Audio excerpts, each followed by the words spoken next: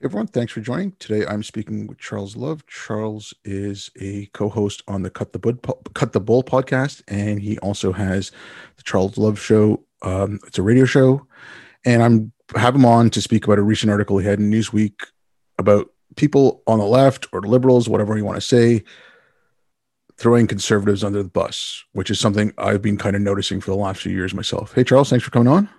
Thanks for having me. So yeah, like I said, I wanted to have you start with that article of yours. So I'd been saying this for a little bit. It was, and then I think it was last year. Zach Goldberg's PhD thesis. He published an article off of that in Tablet, basically tracking left wing media and how they use terms like racism and stuff. But like one of the things like related with your article is I've noticed is anytime they want to dismiss something, that's like, oh, that's right wing, and especially in Canada. That's all Justin Trudeau has to say. It's like, oh, well, that's just a right wing talking point, or that's, American politics, or you're following Trump. And it's basically, as far as I can tell, people just clap along like trained seals because they've been so conditioned to think that's evil. Yeah, I think that it's kind of to be expected by I draw a line between the left and liberals. So I think it's kind of to be expected from the left. They're dishonest, they're a little more angry, and they have an agenda, right? My problem, and the reason I wrote the article, is I'm finding more and more liberals doing it. So you have people who so I thought it was interesting to point out the problems with that, but kind of analyze it a bit, like why they do it. Because it seems these are people different from the left. These are people who may be politically liberal, but they're agreeing with the right on a certain subject, right? So they're not buying into the racism in schools, whatever you want to call it, that evil three-letter, thing starting with a C, I don't want to say because they say that's not what it means. But, whatever you want to call it, right? They have a problem with racism in education. They have a problem with saying all whites are X, which makes sense. But they're either afraid, dislike the right so much that they want to remain separate from them, worried about being canceled, or they want to take the intellectual higher ground. They want to still seem that I'm morally superior for whatever reason. Or they have a little piece of the left in them. But for whatever reason, they're agreeing with the right on this one issue. But they cannot just say, I don't like racism, and then stand up and defend that. They have to say, and look, I'm not even a crazy right-wing nut job, right? They have to throw that little thing out there. They have to say, like, I don't know if I put it in the piece, but there's an example I use where they'll say something like, I think I'm talking about transgender. So you're talking about whatever your views on transgender, most people, normative, center right, center, and even liberals, except for the left, say, whatever you think, I'm okay with them doing it, but I don't really think we should introduce this to 5 or 6 year olds, right? But in order to say that, if they were writing a piece, if they were doing a debate, they would say, I don't think transgenderism is a proper thing to be teaching 5-year-olds. And, I'm not some crazy evangelical. But no one even brought up the evangelical. Why are you bringing it up? It's almost like they have to make it really clear that I'm not, one of them. I'm saying this, but I'm one of you. And so that's what I was saying in the article, saying that, I kind of understand why you're doing it, but I don't really think it's a net gain. There are pluses to it. I think the argument is more people on the left will listen to me if they know I'm not a Trumpian, but there are a lot of negatives to it. And I think the negatives outweigh the positives. Yeah. I mean, okay. Like on the negative side, now, okay, right, left, conservative, liberal. I think that's part of the issue is the terms don't mean much, but I mean, we don't have anything else really to use. Mm-hmm. So like someone who is a liberal, like, classically liberal, and they said, oh yeah, well, let's take Trump. And when he did that strike against Syria, like it was Syria or Libya right at the start of his presidency, mm-hmm. People were like, oh no, okay, I hate Trump, but that was a good thing. Or, Trump made the right decision, even though I hate him. Now, I'm not trying to make one thing, I was not a Trump supporter. I wasn't a Hillary supporter. Like in 2016 and in 2020, anyone who asked, I said, vote down ticket. I said, neither of those people deserve your vote in either of those elections. That was my view on the thing. Mm-hmm.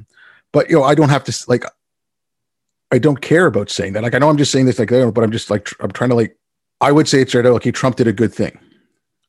And I didn't have to say, oh, because I'm, but I'm not right wing. Like, I didn't feel the need to say that. And I think it was, because I said, like, both of these people are horrible. Like, the Trump thing again, they took, like, when the whole Me Too thing happened, and you had the pussy hats and all that garbage and blah blah blah, and there's like, how can you defend Trump? But these are people who voted for Hillary, and it's like, well, you took money from Weinstein. You took, like, how many, $3 million? Right. Like, so how is Hillary any better? Like, how about defending her husband? You don't have to go that far. What did she say about the people who accuse him of rape? Believe all women. But those women accused him, and she called them like narcissists and crazy people. So, I mean, you could go there, not even the money. We are arguing that anybody who spoke like Trump, it's on tape, so we can't deny that he said it. But he said it 10 years ago, right? Or whatever, how many years ago it was. It was like, but it doesn't matter. But then he said, well, what about Hillary and her attacks on other women and things like that? It doesn't matter. I'm like, well, which is it? So it doesn't really matter. You're doing this to advance a political agenda, which is cool. If you're being political, if we're having a political debate, all bets are off. I'm okay with you doing everything. Just know that you're making a political argument. When you say, I heard there was a woman who wrote an article saying that I'm a rape victim, and if my rapist was running against Trump, I would vote for the rapist. Or no, I think she said, if Biden raped me, I would still vote for Biden. It's the right thing to do for the country. Who cares? That's a political statement. I don't care. She's saying my politics are so opposite Trump, I need him out. Cool. I'm not saying you're wrong for saying that. When I talked about the both sides in the article, I made it clear whenever I talk about it that when I say I don't like when people say both sides, in a political debate, it's two main parties. You have to say both sides. So if you say, I'm a Democrat and we want to do this and I don't like their side, I'm okay with that. That's not what I'm saying. I'm saying, like you said, if you wanted to say, I like Trump's decision, be man enough to say, I like Trump's decision on the Syrian thing, and then explain why. This is why I think it was the right thing to do, because he could have done this. He could have done this. Obama did this. There's history. You explain it based on history and facts. You don't say, but I hate Trump and I wish he was dead, because that has nothing. One, it weakens your argument. You're basically saying that I'm not making this argument from a logical premise, right? Even though it may be, because if you were making it from a logical premise, then you would just argue your point and win on the merits of your point, for one. Number two, that's a real specific example. But if we go into these deep, complex cultural examples, it's an uphill fight. People are being canceled for talking back against this stuff, even liberals, right? So it's a hard thing to do. So I commend you if you're a liberal, you come out against your own political side and say, I got to put my foot down here. This all white people are racist stuff, or this, whatever you want to call it, stuff is bad. That's commendable. But if you're going to take that step, you're going to be attacked. We see it. We see liberals out there who get attacked, right? I see people attacking Colin Wright. Sasha White got canceled. People on the left are getting attacked. The woman that was going to be the editor of Teen Magazine Teen Vogue had to step down. All this kind of stuff. So it happens. So you need all the allies you can muster. And what happens is, when you use those examples, you turn off the other people who agree with you, right? So if you say that calling all whites or racists are bad, but then you say, but that's not to say that Trump and Tucker Carlson and the people on the right aren't racist. I'm just saying, don't call us all racist. You instantly lose all your allies on the right. And since most of the people in the center are afraid to talk, that's where your allies are. Yeah. The left, they're the ones pushing it. The center's afraid to talk. The only other people out here besides you saying that this is bad, morally bad, politically bad, culturally bad, are the people on the right. And you're basically crapping on them every time you say they're right. They're right, but, right? They're right, but they're immoral, right? So I don't see how you think that you are being a better person by putting people down. It doesn't make sense. I mean, okay, like when you're talking about the argument, and that's another thing. So going back to the start of COVID, and I don't know if you can remember, like around that time, Tucker Carlson was probably one of the best journalists covering COVID at the very start. So if you go back last February, last March, and look at Tucker's coverage, but again, it was this bipartisan thing. Like, I don't want to be associated with the right. I know the whole media thing. There's like, that's a whole other issue with like what's going on in media. But because you had Pelosi and De Blasio saying, "Come down to Chinatown," like in San Francisco and in New York and things like that. So that wasn't the correct narrative. So when Tucker was saying, "Okay, this thing's dangerous. This thing's coming. We should do this and this," and he was critical of Trump to a certain extent. But then the partisanship happened, and then it flip-flopped, right? So when the Democrats decided that, oh, no, we need sterner measures, blah, blah, blah, blah, and Trump was saying, no, we don't, that's when it kind of flip-flopped. But if credit had been given to Tucker, maybe he would have been less partisan even after that little flip happened. I don't know. Like that's where you kind of lose an argument. Like you said, in losing someone on the other side that might be able to help you, because again, like you said, you can go back and look at what Tucker was talking about at the start. And I don't trust any news organization. I don't care which one it is. I'll take like story by story or reporter by reporter. And that's kind of how I judge it. Like, I don't care about, there's good stuff comes out of Fox. There's, decent articles in the New York Times, but overall, I think they're both untrustworthy.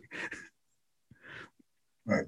Well, but see, Tucker's an interesting case because I think part of it's just, he had the highest ratings and you go after the guy on top. But the funny thing with me on Tucker is watching the way the left attack him so much and how they hate him is funny. So think back. The way they talk about him is really similar to the way they talked about Bill O'Reilly when he was on top. Same network, same time zone. Interesting, right? Same time slot. Here's the problem. They have two completely different approaches to delivering the news, even if they have the same view of the topic. O'Reilly had been a journalist for a really long time, current affair, all the other stuff. And he's, kind of the braggadocious, kind of smartest guy in the room. I was a history teacher, in your face kind of guy. Like him or not, I'm just, telling it like it is. So when he tells the news, he's like, I'm going to tell you what this is, because I'm smart. I'm going to tell you how things are, right? And you need to listen to me because I'm smart, right? Like it or not, even if you're a fan, you got to admit that's the way he delivered the news. Tucker asked questions. Right. So Tucker's framework is generally, are they all doing this? Are they not? I don't really know. I'm not saying I know. I'm just asking. That's his approach. Like it or not, that you can't deny me that that's his approach. So I found it interesting that they use the same argument on him. So he's a racist, but he never says anything racist. He asks questions. So he said, are blacks more likely to do that? I don't know. Are they? What does the number say? How is that racist? He asked the question, right? Or first they said that COVID's killing everybody, but do the numbers say they're killing everybody? Or should we do this? So he's asking questions. So now asking questions is racist or anti-American or populist or whatever they want to call him. When the man is just, and I don't agree with him all the time, but I don't think he really puts his opinion out there as much as, Don Lemon or Sean Hannity. They all have a different approach. He's pretty much just like, I'm going to ask these questions. I see a problem here, and he'll bring guests on and ask them questions. So are you sure that that's the case, or is it something else? I don't understand why the argument against Tucker is he's the most racist guy. He's racist tropes all the time. And I don't really watch TV at all, and I don't watch Fox or CNN that much. If I do, I've seen a couple episodes of Tucker, and every time I see him, that's the way I see his interviews. What do you think about that? Do you think that that's his approach to these interviews? And if so, why is everything he said labeled racist? Yeah. Okay. The whole Tucker, again, I'm the same boat. I don't watch a lot of TV. I think the only TV I really watch, I watch sports. So mainly hockey and football. And then I'm a geek, so I watch Jeopardy, and that's about it. And anything I've seen on Tucker or any, I'll watch clips on, like people put up on Twitter or something like that. But yeah, he does, but I find that I find that kind of stuff a little disingenuous. Like, I'm just asking questions, you can do very leading questions. You can, it's like, I really don't like, that it's just a point of style at this point, right? I'm not saying he's racist. I'm not saying whatever, but I find that disingenuous. Like, there's one thing to be curious and there's one thing to actually want to learn, but at one point or other, it's the news. Like I would love to have a news service that was like literally just the facts. And I mean, if those you days are gone. but I mean, but even if it's like, okay, let's say it's something in print and they're just like, okay, this is what's reported. And if there's a change later, you can link from like the top of it to the like where the change was. It's like first they say, okay, blah, blah, blah, blah, shooting downtown, 5 reported dead. And then later on it comes out it was only 3. Like you can, where it's being adjusted to 3, you can link the top thing to the bottom where people can just see it's you're only getting information. Like leave all this little punditry out of it, because I think that's part of the problem. You're not really getting facts. You're getting facts based off a narrative instead of a narrative based off facts. Mm-hmm. And that's, I mean, I think that's part of the huge problem with this stuff is you do have that, well, I'm not left wing or I'm not right wing. And then you do have some of that on the right, like from like some quarters of it where you say, well, you know, whatever, let's just say they agree with abortion, but I'm not a left wing person, right? Like that, yeah. Like you do have some of that on the right as well. Mm-hmm. Right. I mean, yeah, because human nature is human nature. So I'm not saying they're the only ones that do it, but they're the people who control that. Like I was saying to somebody that, I need to tweet this out. I like this. I was going to say that you keep saying both sides do this, both sides with the left and right, which is true. I never defended, any political side. However, right now, the left are the only ones with the pitchforks and the torches. So, if they're controlling the narrative and they're the ones that have the power, it doesn't matter if the other guy goes, because I'm not saying never, but in the aggregate, very few people are going to be canceled because, some right-wing radio host or somebody in a right-wing publication wrote an article saying that this liberal did whatever. Like Cori Bush is never going to be canceled for saying, I don't care that I spent $70,000 in 6 months on security. And if I spend another $10, it's worth it because you need my voice, right? There's nothing that anybody right can make fun of these people and write articles and do whatever they want. They ain't getting canceled, right? So it's not the same level of power. So you can't say it's the same effect, even though they're doing the same thing. I agree with that. Like that's why I said but even on the right, I think it's a small faction. There's like, it's some of it's there, but I think it's the media that's media is a big driver of this. I know, people like, I know a lot of people put it on social media, but I mean, I'm not taking anything away from social media, but the ideas on social media have to come from somewhere. Social media is just the tool that's used to disseminate it. Right. So like, I try to take issue with the ideas coming from, but the right left thing again, like this, like I look back and because I look back at this stuff and I'm like right now, like especially after the last US election, I'm up in Canada. So this is kind of peripherally affecting me because all this stuff is filtering up to me and we've got like a woke prime minister and all kinds of shit coming up here. And it's, thanks to like all the garbage coming out of your universities. But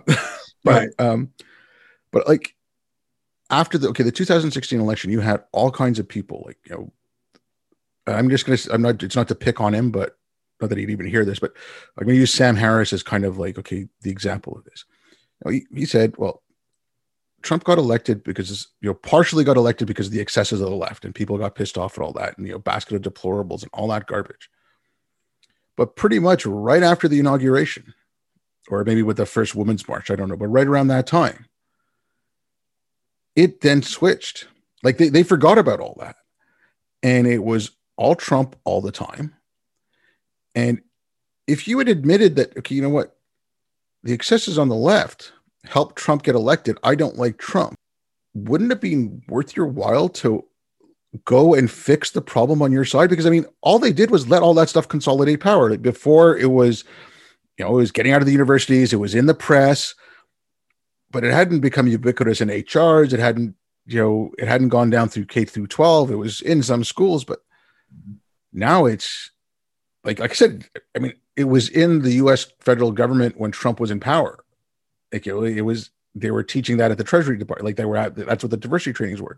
So it's like, I'm really pissed off about that. I'm like, you guys dropped the ball. You guys, and now it's like, they were like, oh, well, vote for Biden because it'll be easy to get this stuff out. I'm like, it's taken over every institution, and I wasn't advocating voting for Trump, but I'm like, it's taken over every institution. Yeah. The mistake is when you make it political. Again, I go back to that. This is a cultural issue, and that politics has a part to play is actually true. But trying to make all your decisions politically on a cultural problem is what how you end up here. So you make a great point there. What I found was people hated Trump so much. It's almost like the you got the liberals, right? The sensible liberals in the room, whether you agree with them or not, they think logically, they have their views, they have liberal views you may not agree with, but they can clearly articulate them. They have some things they understand with you, but they hate Trump. So the left comes along, and the left is a rabid dog, attack dog. They don't like it. They think they're crazy, but they hate Trump so much. They're like, hey, why don't we just let this dog off the leash?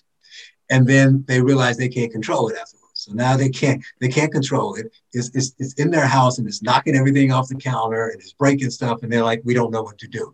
And that's kind of what happened. And like you say, the weird reaction to it was they're like, we saw this coming down the pike. And they're just like, let's just let it keep happening. And now they can't control it and they don't know what to do. So they know it's a problem, but they don't know what to do with it. So no one ever sat around and said, well, even if we are successful, we get rid of Trump. What happens if we get rid of Trump and we can't control this? And now, everything is it's a free for all and you can do everything. And one example of that is you have people I consider really strong voices and intelligent liberals who are writing against this stuff. But so Trump was evil. Trump was so bad he had to go. He's gone. They are still to this day writing about Trump. So they write these articles about stuff, and it was like, but Trump, you mentioned Sam Harris, and I again don't like to call people out, but like you say, who's going to hear this? It's just between us. But I mentioned one example in the article because I don't know if you read Persuasion, but every article I read there is really good, right? They're really kind of got their finger on what the problem is, but they just can't stop. They can't. It's like a physical tick. They cannot stop themselves. And the head of the group, Yasha Monk, is like he's writing about something. I'm like, this makes a lot of sense. Man, people should listen to this, and that's why I talk about him so much. You got to read this. But then it'll be like, but don't get me wrong, Trump.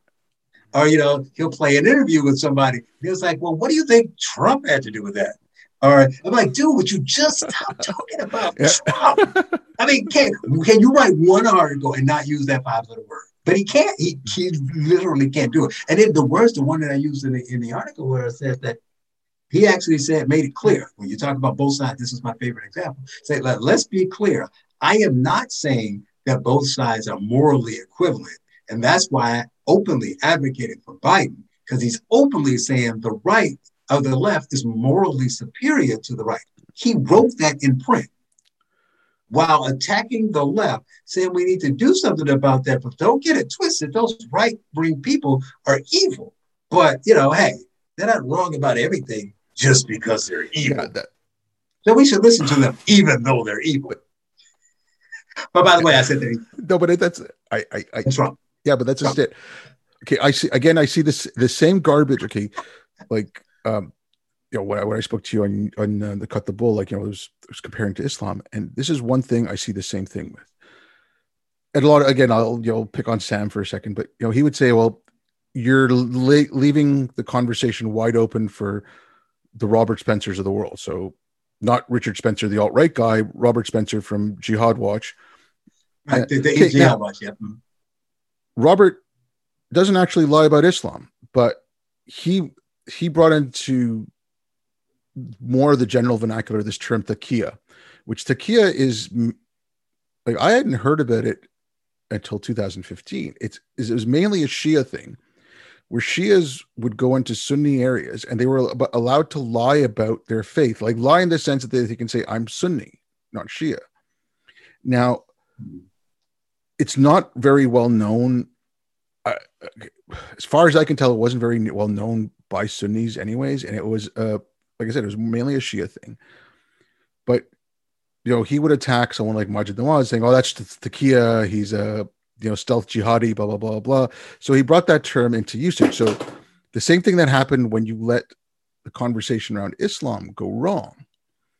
But now it's like, and someone like Ayaan Hirsi Ali wouldn't get invited to CNN, but she'd get invited to Fox. And it's like, oh, she's right wing and she's only going on right wing, but no one is inviting her. It's just, I'm going where they can invite it's you. the same thing here. Like, if you don't like the discourse, now it's become, I don't like how, like, there was a cheat sheet that Peter Boghossian, James. I saw that. Like, there's a big argument about it. Well, I don't like the way it's written. And it's like, okay, but it's the same bloody conversations you had around Islam, you're having around this, where if you don't like how the conversation's going, change it. Like, I told people who were complaining about it, I'm like, put out your own cheat sheet then. Get out your, if you don't like the way they're talking about it, then you take over the conversation. But they don't want to. It's a lot easier to bitch about how the conversation's gone bad. And that's where I see this stuff at right now, even. And it's like, you did that for 4 years. Now you're making it even worse. It drives me insane. You also make an important point about who invites you. So I get dragged into these conversations and I kind of hate it because if you listen to Cut the Bull is a little bit different, right? Because it's three of us, we bring three different personalities. It's a little more raw and real. But if you come on my show, I bring guests on and we talk about topics. And so what do we do? And I'm like the guy who just asked, I know you say it's disingenuous, but no, I'm just asking questions. I'm just like, so what do we do in that case? In your book, you say this. And I let the guest kind of guide the conversation. But I mentioned that because when I'm invited on places, it's always, the right wing guy. Let's talk about the right wing guy.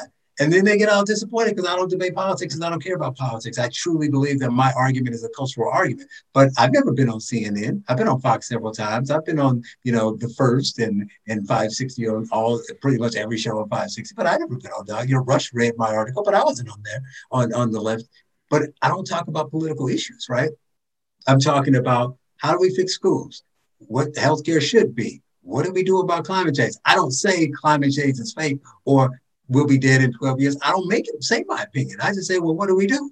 So why isn't that discourse open? Why isn't someone like me invited on more, into liberal conversations? It's because my show is on AM 560, which is The Answer, which is owned by Salem, which is right wing. Or because I identify as a conservative. Like you say, those labels are terrible, but those are the labels you have.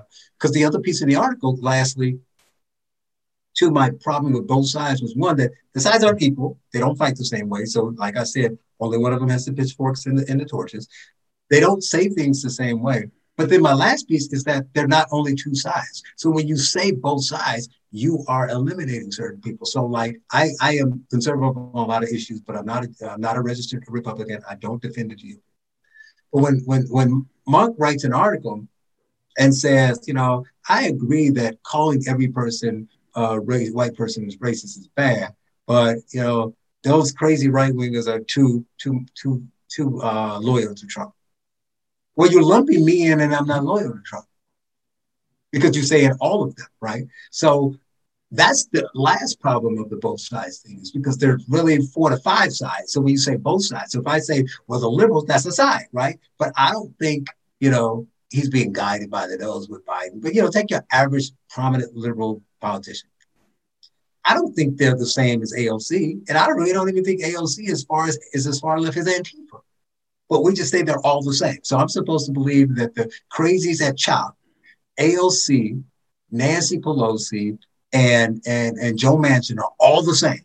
They're all Democrats, but they don't all think the same way. Libertarians don't agree with conservatives on a lot of issues, but you just say there's two sides. They're not two sides. So when you say both sides, you're lumping people into groups that they don't associate with. And that's like, I think that goes back to the label thing.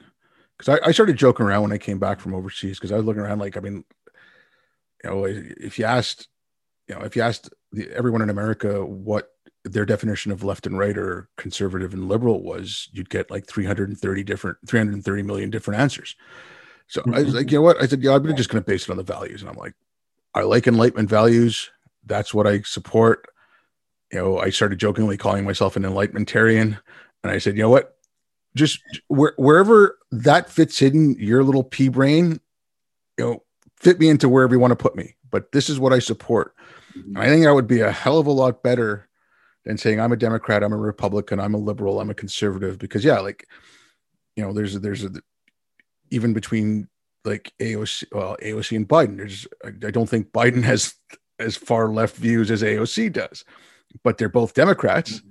You know, but yeah, I mean, what about the classical liberal piece? What about most of the classical liberals, especially if they're older, are, used to associate the Republican Party until Trump came along. So they're in the Republican Party, but because they think the left went too far left, but they hate Trump. So you're lumping them in with Trump. So the Lincoln Project is Trumpian. They literally started a project that's anti-Trump, but in your both sides argument, they're Trumpians. Yeah, and it's again, it just you don't get a clearer picture of what's going on, and it's like you said, okay, like you try to talk about solutions. You know, the whole school thing. The issue with the school thing is kids can't read and write, but now we're talking about whether it's CRT or not, right?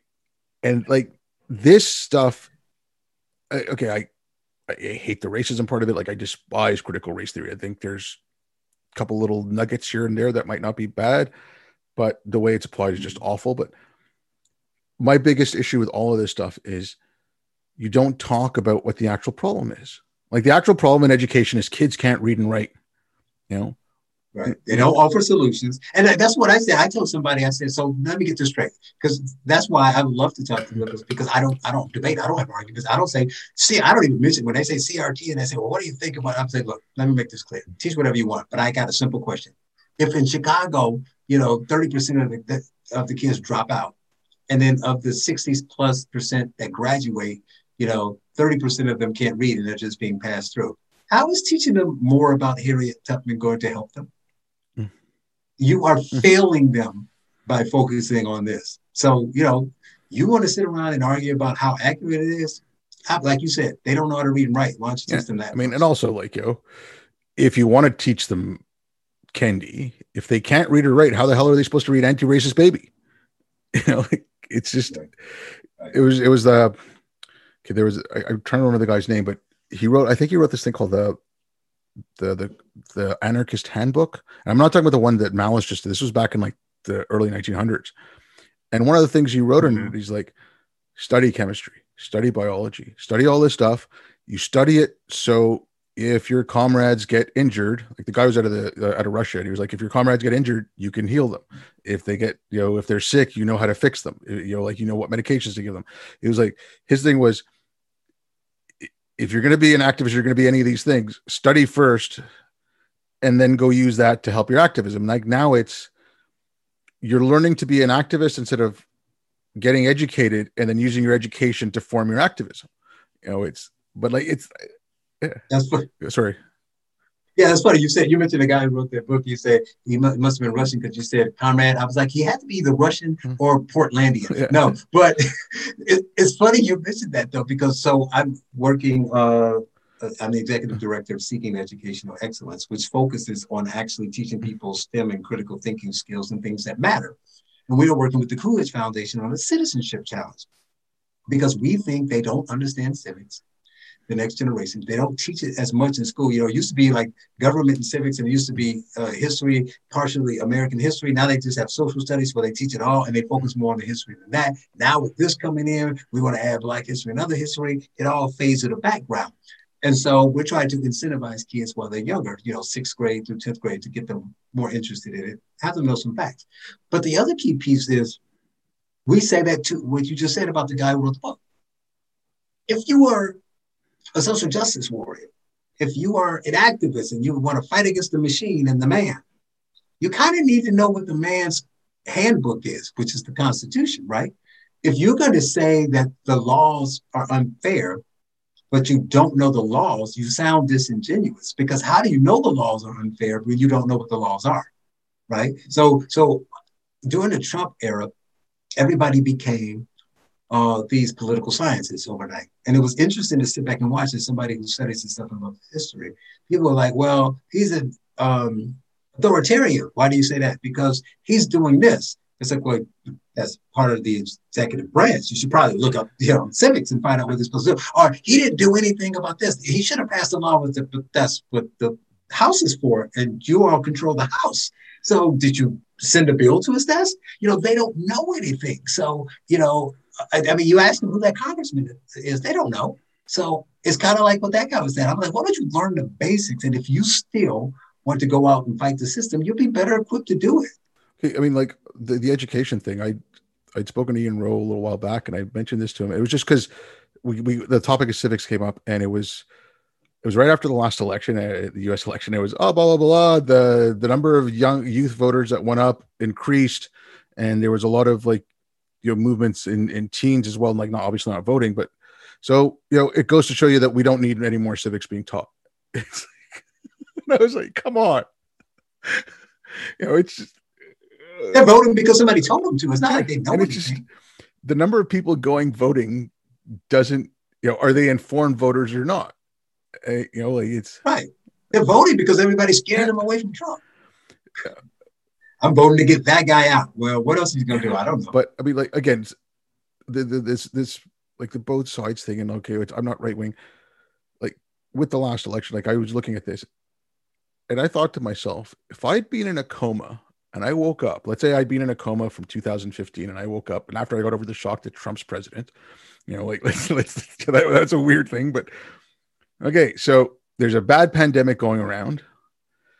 It's very contagious, blah blah blah blah. They're bringing up to speed, and they're like, okay, for the next election, they're suggesting people vote in by mail because standing in line to vote could be dangerous. Now that follows some logical sense. Now they're like, and then you hear, oh well, Trump's saying you voting in by mail is because they're going to cause fraud, and you're like, well, that's a little crazy. And then you see these protests.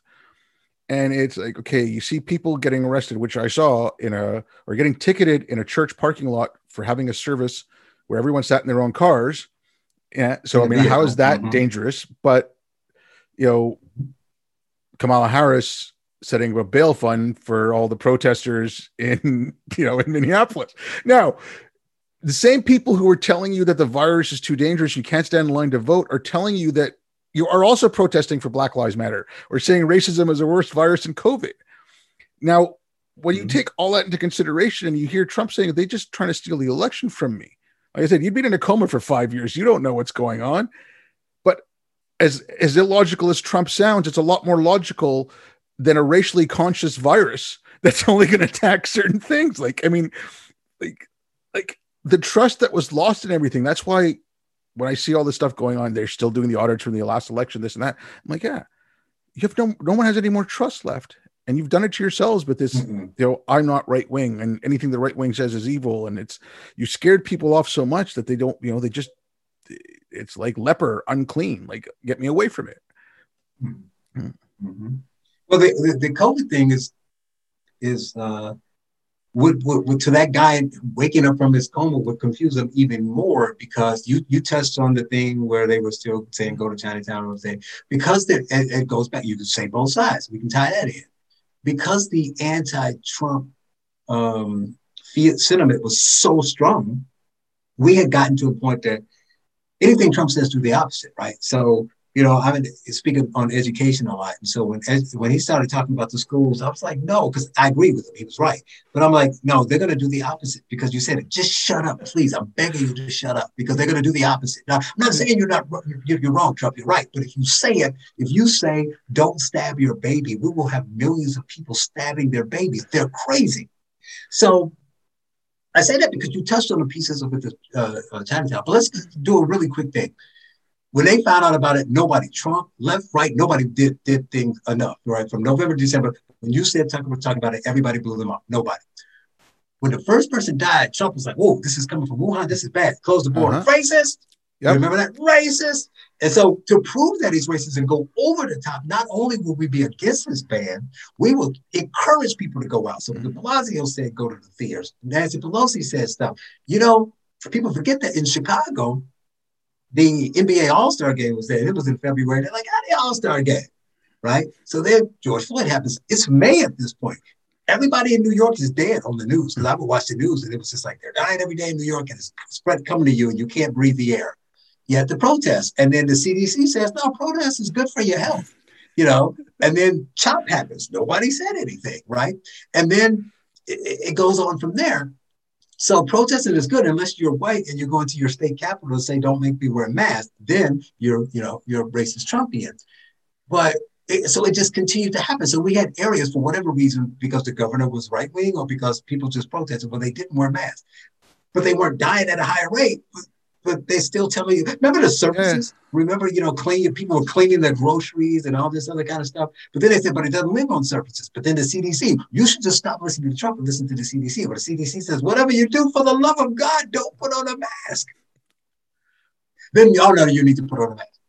So, of course, this guy in the coma will be, I'm confused. Am I wearing a mask? Am I not wearing a mask? If I'm in Florida, I can go to a restaurant, but if I'm here, I can't go to a restaurant. If I want to protest, I'm going to die unless I'm black, or if I'm protesting for a black person, then I'm not going to die. And it's airborne unless if I'm riding a rental bike down the street by myself. If I'm in New York, I should wear a mask. But if I'm in Florida, I can go in the restaurant and eat. And here's another thing few people talked about. A lot of upscale restaurateurs who own restaurants in New York, when they shut down, this is fascinating. Go look it up. Le Bernardin did it, all the big tops. They went and opened restaurants in Florida because they were losing money. So they opened, hear me out, people. Let me say this slowly. Liberal people who were wealthy, who owned upscale restaurants in New York, when COVID closed the restaurants, because we're all in this together, they closed the restaurants because it was the right, safe thing to do, and they didn't want to hurt people. Then they went to Florida, and they opened restaurants during COVID. And scene. Yeah. Okay, but a lot of this is so much theater. Like, okay, we just opened up in Quebec. Okay, we were on curfew from middle of January to about middle of May. So from 8 p.m. to 5 a.m., we weren't allowed outside our homes unless you went in your backyard or something, right? You weren't allowed. Did people get COVID? Oh, it was to stop rushes at night, whatever. People were still getting COVID. But did people get COVID though? Yeah, they still got it. But they were only out in the daytime. How could they get it? COVID is a night thing. But now that things are opening up, you can go into a restaurant, but you have to wear a mask as soon as you walk in until you sit down. And then you can take your mask off because obviously it doesn't go over, like seated height. Yeah. No bar tops. But as soon as you get up to go to the washroom or something, you got to put your mask on. It's all theater. And people are, okay, I want to go out. I want to go to the restaurant. Yeah, fine. I'm going to do these stupid things because I want to, I'll put up with that. Yeah, I'll put up with that little bit of nonsense, but I'm going to laugh at it. I'm going to think it's just absolutely stupid because it is. I mean, if there was sense, like again, with the masks at the very start, the only place I'd heard it from, I can't remember who it was, but it was a doctor in Canada who was explaining it. It wasn't our, like the Minister of Health or anything like that, but it was at the very start saying, look, we have a shortage of masks. It's better for health professionals to have them. It's more, if you're symptomatic, then get it. But like, it's, it would be better. It'd be better if you don't wear the mask right now. We're getting more in a couple of weeks. If you want to get a mask, you should be able to get it. Like that makes logical. So he made it a prioritizing because of the amount, the supply, not it'll make you sick. But, don't do it. That's logic people can understand. And then if that guy comes on again in a couple of weeks saying, you know what, our supply's gone back up. If you want to wear a mask, we suggest it. Go get one. Everyone's like, but like first, like, no, mask, don't listen to Tucker because masks are going to kill you. And then, 2 months later, if you don't wear a mask, you're killing grandma. Like it's like, again, I think it's like I said, this stuff, it takes away from the right conversation. The right conversation is, okay, there's this nutty pandemic. What should we do? And it was same thing up here. It's, anyone who mentioned, let's close the border to China. Oh my God, you're racist. Oh my God, you're using Trump's politics. Oh my God, it's, right-wing nuts. And it's okay. The right thing. By the way, Biden closed the border to China. Yeah, exactly. But the right. It's no longer racist. But the right thing to do was to shut the borders right away. I mean, I know with Canada, the US, especially more for us than for you guys, we needed that trade coming up. So, you made that deal that like, shipping and whatever, like transport can come up. But if right at the very start, when Trump said, okay, no travel from China, if we had done this, if Canada and the United States, and if you want to include Mexico as like North America, but I know you got the whole southern border issue there, but if they said, okay, this is the little bubble and we've shut our borders except between the two countries, it would have been a lot easier to manage from the start. Like all the countries they look at, like, oh, let's look at, Singapore and, New Zealand and Australia. What did they do? They shut their borders and said, no one in and no one out. But that wasn't racist. But if Trump does it, it is. And again, this takes away from that conversation. Yeah. Both sides. Yeah. Both sides.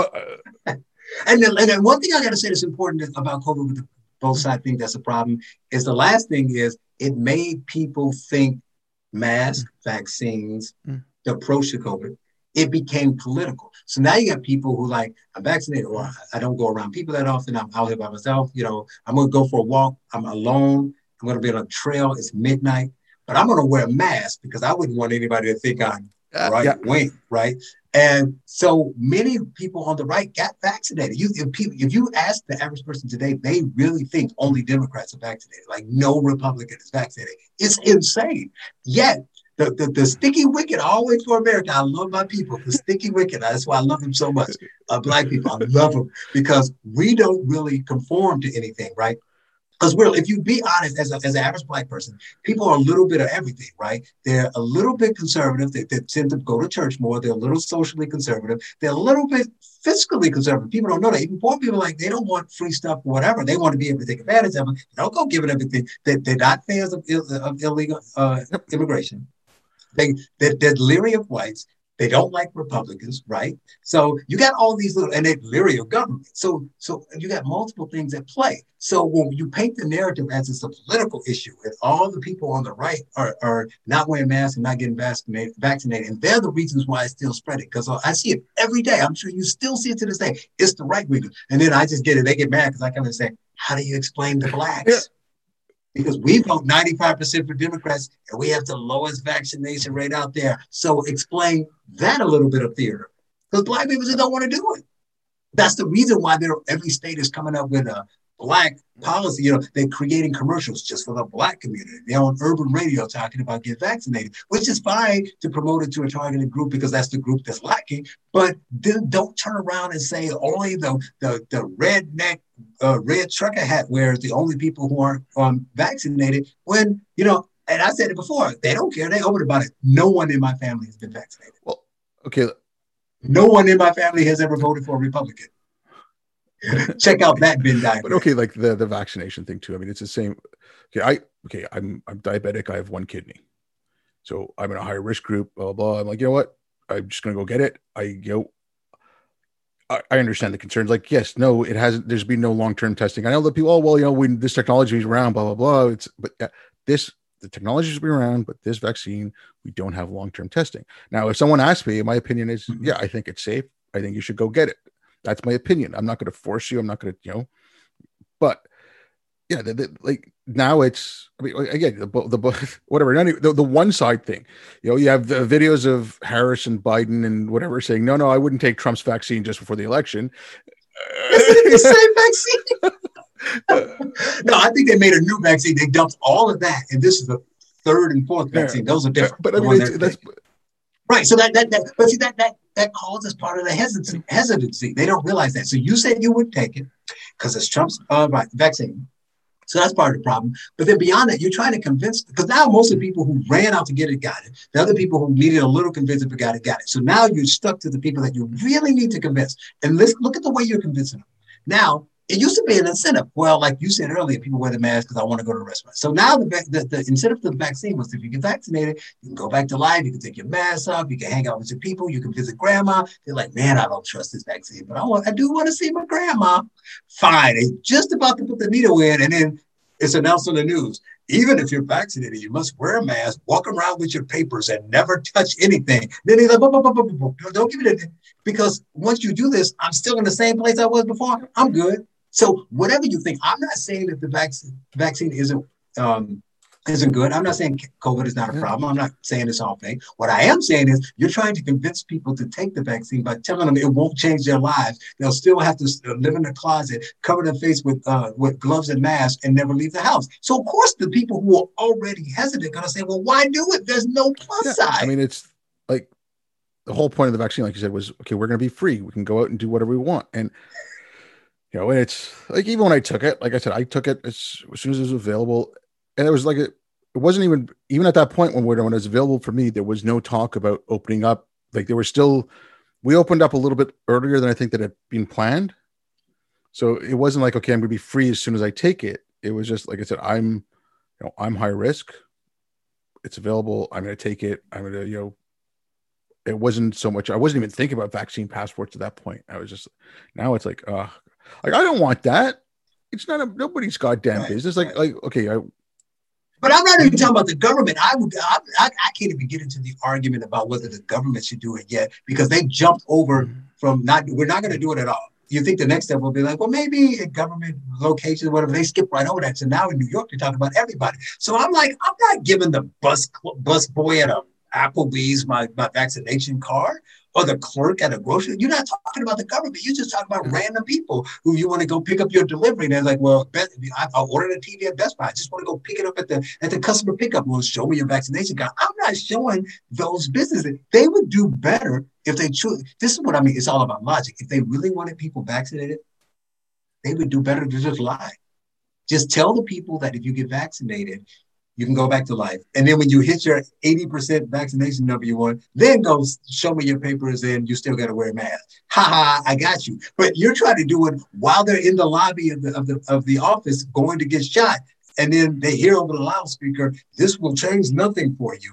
And you think they're still going to get vaccinated. So of course they're just going to get up and run out of the doctor's office. So that's the part I'm saying makes no sense. I'm just wondering if they actually realize how little trust people have left in anything anymore. You know, I mean, I honestly, I don't have much trust in anything right now. And it's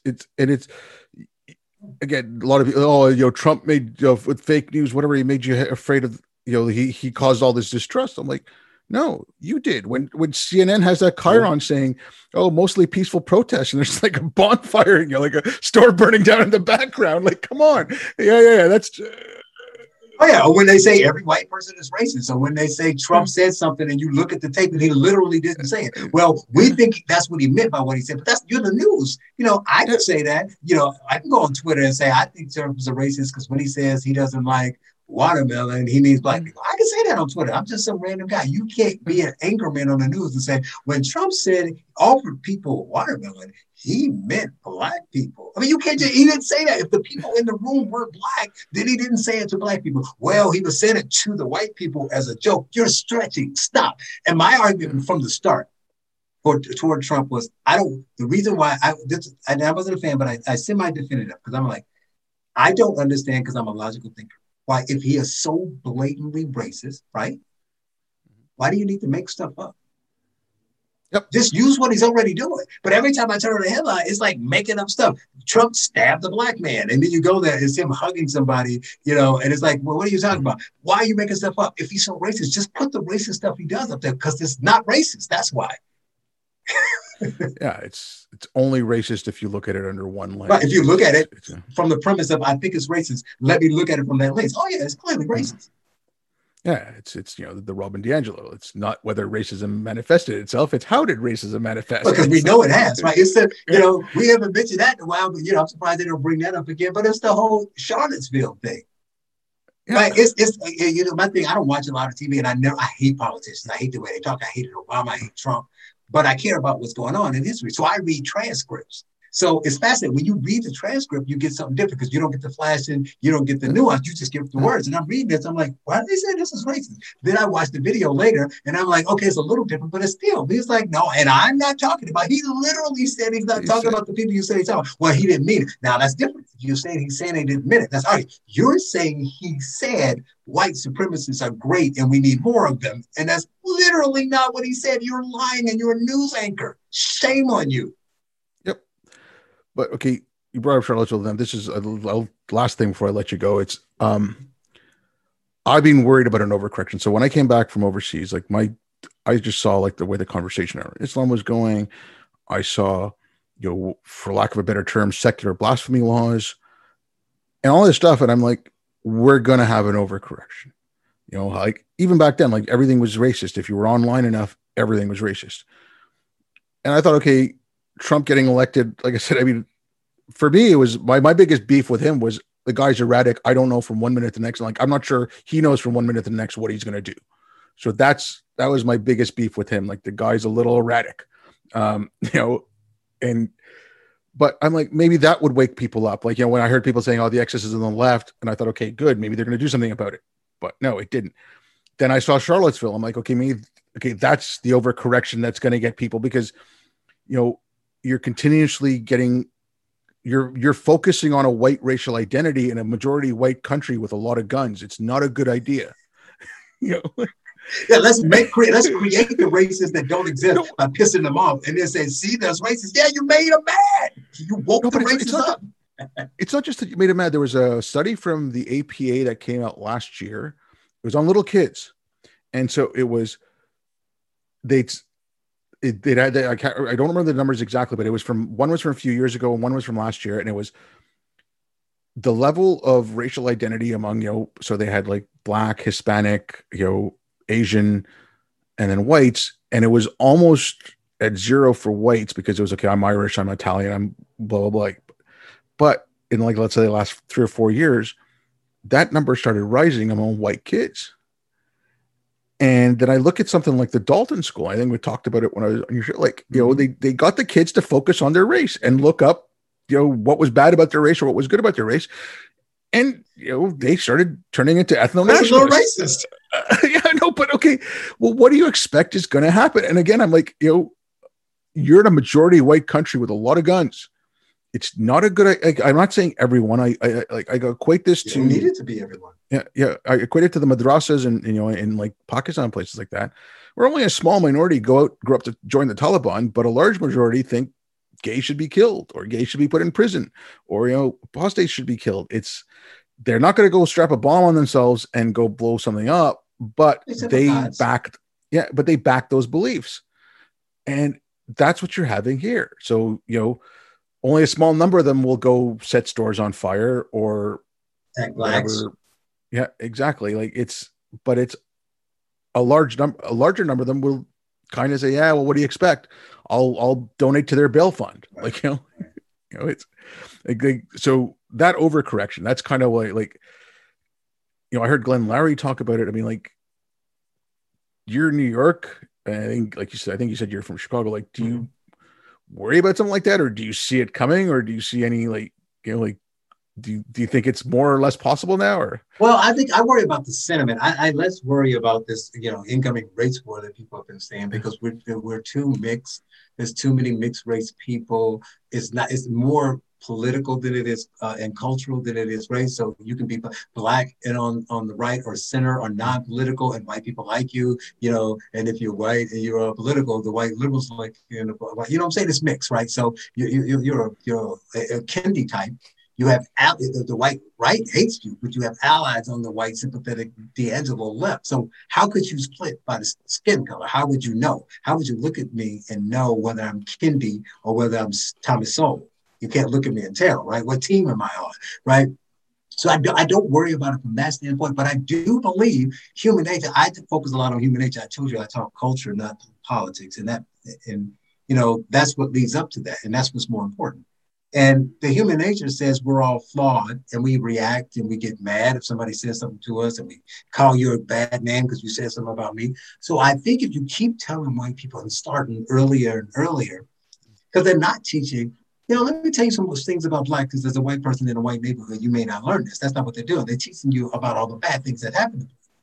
So some white people will get really sympathetic and be like, man, I feel sorry about that. And wow, we did some bad things. We need to fix that. That's what they want.